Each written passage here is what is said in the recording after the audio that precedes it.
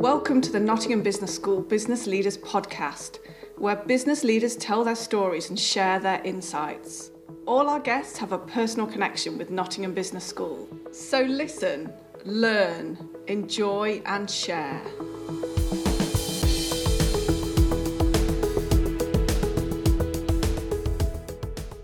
Entrepreneur Rob Darby is co-founder of the 200 Degrees coffee business that includes shops, barista schools and a nationally acclaimed roasting house.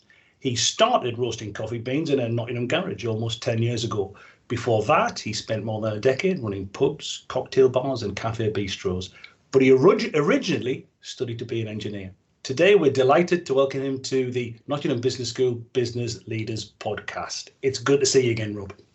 Yeah, thanks for having me, Mike. Great to see you.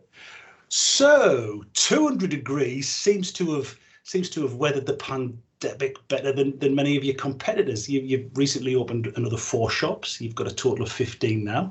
How have you managed all that? I suppose we were quite fortunate in that, when the pandemic set upon us, we were quite a strong and thriving business at the time. We were holding a reasonable amount of cash on the balance sheet, and we were very profitable. So we were in a really good place to manage the impacts of the pandemic. We had a really strong management team.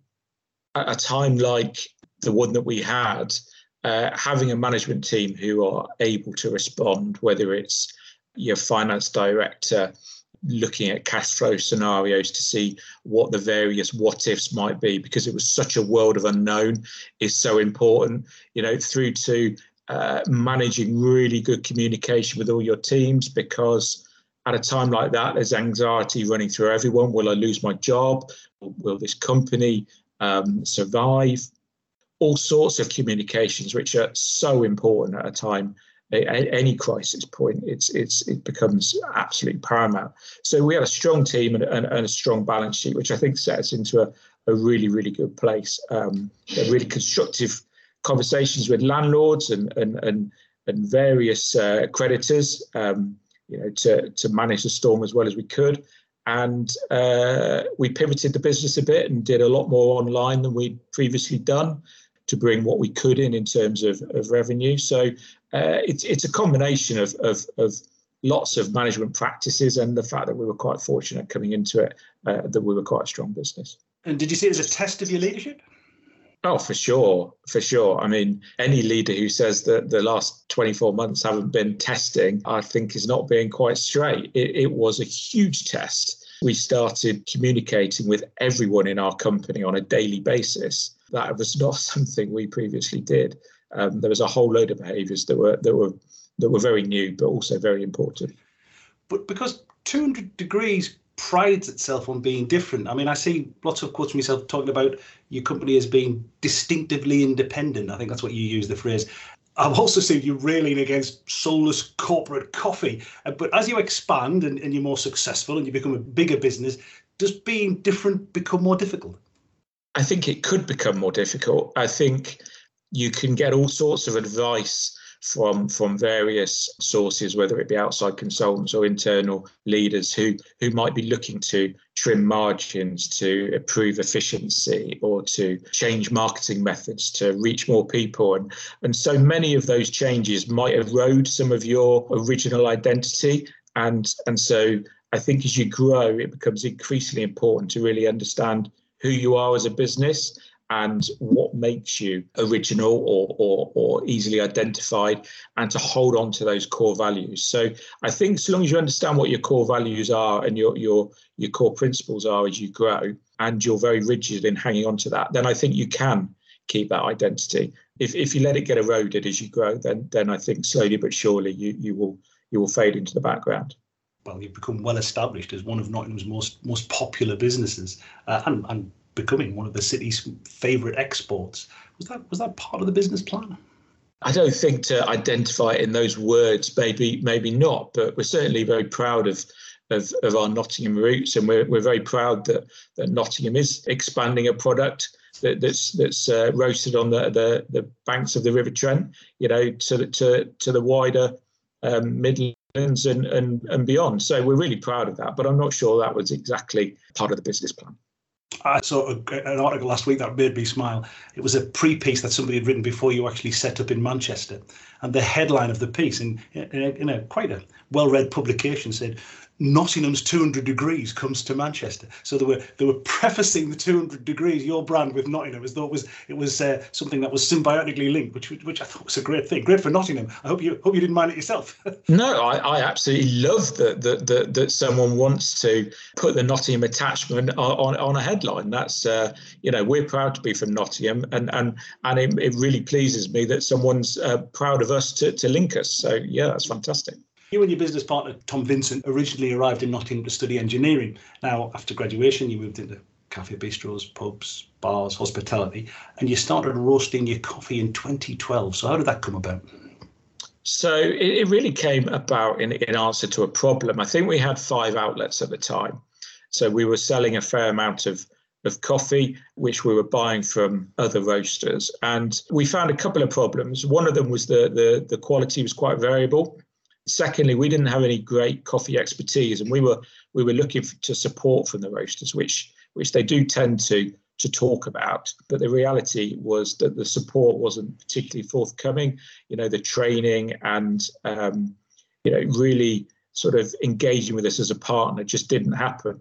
And I think it was these issues of quality control and support that we felt created an opportunity for us and something that we wanted to do better, which was roast a better and more consistent product and give our wholesale partners the support that we felt was lacking from existing businesses. So we were answering a problem, really.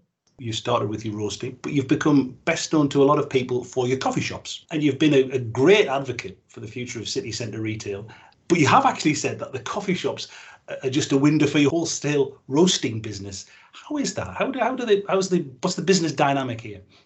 So if I was to pitch up in a city where no one had ever heard of 200 degrees with some 200 degrees coffee and try and convince someone that my product is the right one for them to buy in their cafe, bar, restaurant, office, that's quite a tough sell for them to become attached to that product to the point that they're prepared to sign on the dotted line and take up a contract for our supply. But if they've already been exposed to our brand as a consumer in a coffee shop, they've loved the coffee, they've loved the environment, they've loved the whole ethos of the 200 degrees brand. For me then to extend that and say, so you really enjoy our coffee, do you know you could have that in your office, hotel, cafe, bar, whatever, is a much easier sell. So I'm preaching to the converted. I'm not turning up as a salesperson.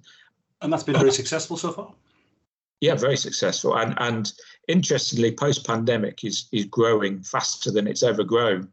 So one of the things we're finding is the idea of sort of the employer brand is becoming increasingly important. So lots of offices are finding it quite difficult to get teams back in the office following everyone getting used to home working. And there's going to be a balance between how much you're in the office and how much you're at home. I think everyone understands that now. But there's many leaders who are quite keen on having people back in the office. And improving that employer brand, some of the perks and frills that come with being in the office is becoming increasingly important. So just as simple as having better coffee is a good thing to introduce just to help your employees want to spend time in the office. To what extent have you been affected by the fact that more people are working at home? Is the extra coffee you're selling as a wholesale making up for the fact that perhaps there's less footfall around your coffee shops? On a numbers basis, probably not. The coffee shops have not yet fully recovered, and that depends a little bit on what's the main driver. We have obviously some in out of town retail destinations. They're trading very strongly at the minute, and then we have some very much in commuter destinations which are still well down on pre-COVID numbers. So on a pure numbers basis, no. But actually, the shops are recovering pretty well, and they continue to do so. And the wholesale side is growing strongly. So on balance, we're turning out okay. And do you see the future of them getting back to where they were, or is it going to have to be a different model now? I think the shops we've got, I think we'll all get to, if they're not already there, get to a place where we're very happy with them. In terms of the model going forward growing, I'm nervous of city centres at the minute, not because I don't think we can trade well there, but just because they are evolving quite fast. what is currently the central hub is sometimes moving a little bit with the rate of closure of some of the retail stores. So there's some areas where I would be nervous to go there now. And I think there will always be a hub to every city, but I think it might shift over the next few years as to where there might be a smaller focal point overall. In the long term, I think we will be opening in cities again. Whatever happens, you think there'll always be a place for a high quality independent coffee shop? Oh, for sure. Yeah. I mean, we don't all want to spend our times in our houses 24/7, even if home working is here to stay, and I'm sure it is. We're sociable animals and we want to be out, with our friends and colleagues. So there will always be a place for a coffee shop. It's just ensuring it's in the right place with where people are having high dwell time. This podcast is all about leadership. So what's your leadership style?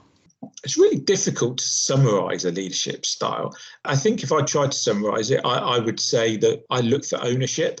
So I look for everyone in my team to have ownership over their day-to-day life and their outcomes. No one is micromanaged. No one has particularly set hours. People in the shops do, but I'm talking more about the management team. But I do expect outcomes, and I expect positive outcomes. And where people don't have positive outcomes, I expect them to own that poor outcome and to demonstrate how that will change. And for everyone who behaves like that, then I have great respect and we grow together. What have you learned as you've been building 200 Degrees? Perhaps something that you know now that you wish you'd known 10 years ago? It's hard as an entrepreneur to learn not to try and do everything yourself. And I think that's probably, the leadership journey, which if you start something from a seed and grow, is the hardest to learn. As you get bigger, that becomes more and more essential. The art of delegation and shared responsibility is really important, but quite difficult. Now you're successful and well established. What do you enjoy most about being in charge? I love shared successes. We have loads of employees who we have issued with share options. I love the fact that they are growing what will be really nice little windfalls for them in the future. That makes me, really, really happy. I like the nature that we have perhaps a shop manager who started as a barista, they've grown to be a shop manager, they then go on to be an area manager, and I've really seen their career grow and blossom from perhaps being an apprentice or something. And we've got several really good success stories like that. Growing your own, is that something that's very important to you as a leader? Yeah, I think so. I love an internal promotion. Probably something that we've learned is external hires are also really important because you bring in new skill sets and other experiences and new ways of doing things. So I've probably learned in more recent years how much value you can get from an external hire. But I'd like to balance that with the people who've shown loyalty and graft and have matured with us. And it's also a really important way to retain good people. They won't stay if they don't see any progress. Anything that you might have, on reflection, done differently? I guess the trickiest has to be COVID and managing the pandemic. Would I have done anything differently? I only made 3 people redundant, which I'm very proud. It was only 3. On reflection, I probably could have got away without doing that. And I would have quite liked to be sat here saying I didn't make anyone redundant, which it was the sales team for wholesale, and I felt that wholesale was completely done as far as I could see in the future. And it was at the end of the first round of furlough before they'd announced a long extension to it. And actually, I did it with a long notice. So I did it in the August before the furlough ran out in October, with a long notice period, with a view that I thought there was going to be a flood of job losses in October. And I thought if I did mine early, I would actually give them the best chance of getting jobs. And all 3 of them actually picked up new roles well before I'd stopped paying them. So from that point of view, I felt I did that quite well. But with hindsight, I probably could have got away without doing it. I feel a responsibility. They've all got family and independence and various bills to pay. And I'm well aware that a lot of the decisions I make day to day have a huge impact on the outcomes of the company. So likewise, without all their hard work and graft, we would have no company. It's a dual relationship where I depend on them, but they depend on me, and I take my side of it very seriously. I don't like to worry you now, but back in 2017, when Formark had just given you £3 million to aid your expansion, and you said the money would help you maintain high standards and a warped sense of humour. So do the best business leaders all have a sense of humour? I think they have to, yeah. Yeah, absolutely. I want everyone to have fun at work.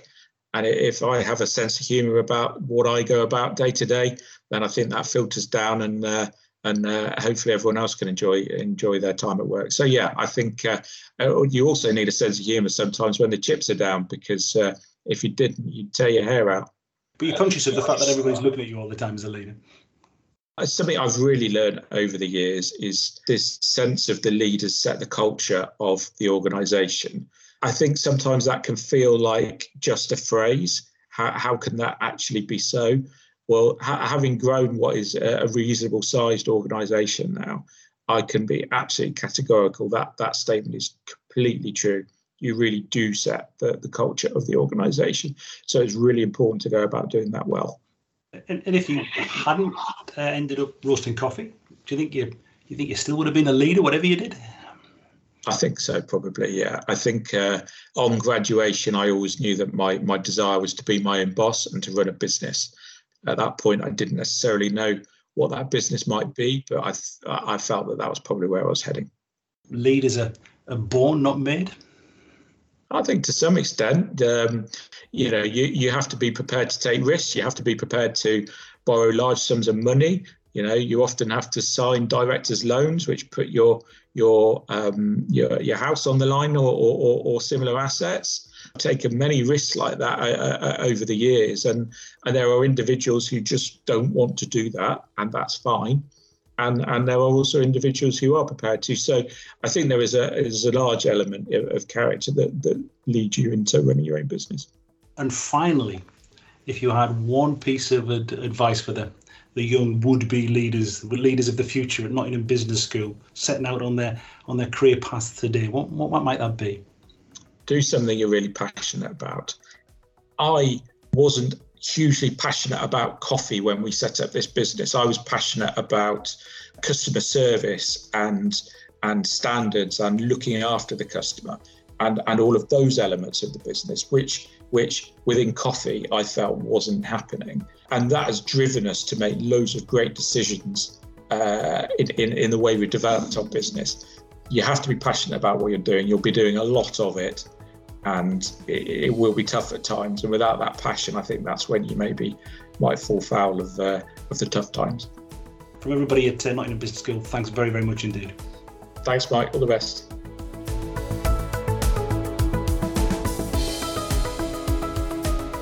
If you enjoyed this episode, then why not check out some of the others that are also available, including those with former banking executive Robin Fole, the Army's chief medic Peter Homer, and sports marketing guru Charlotte Cox. The Nottingham Business School Business Leaders Podcast is produced for Nottingham Trent University by Celtic Tiger Productions. Your presenter was Mike Sassi, and your producer was John Collins.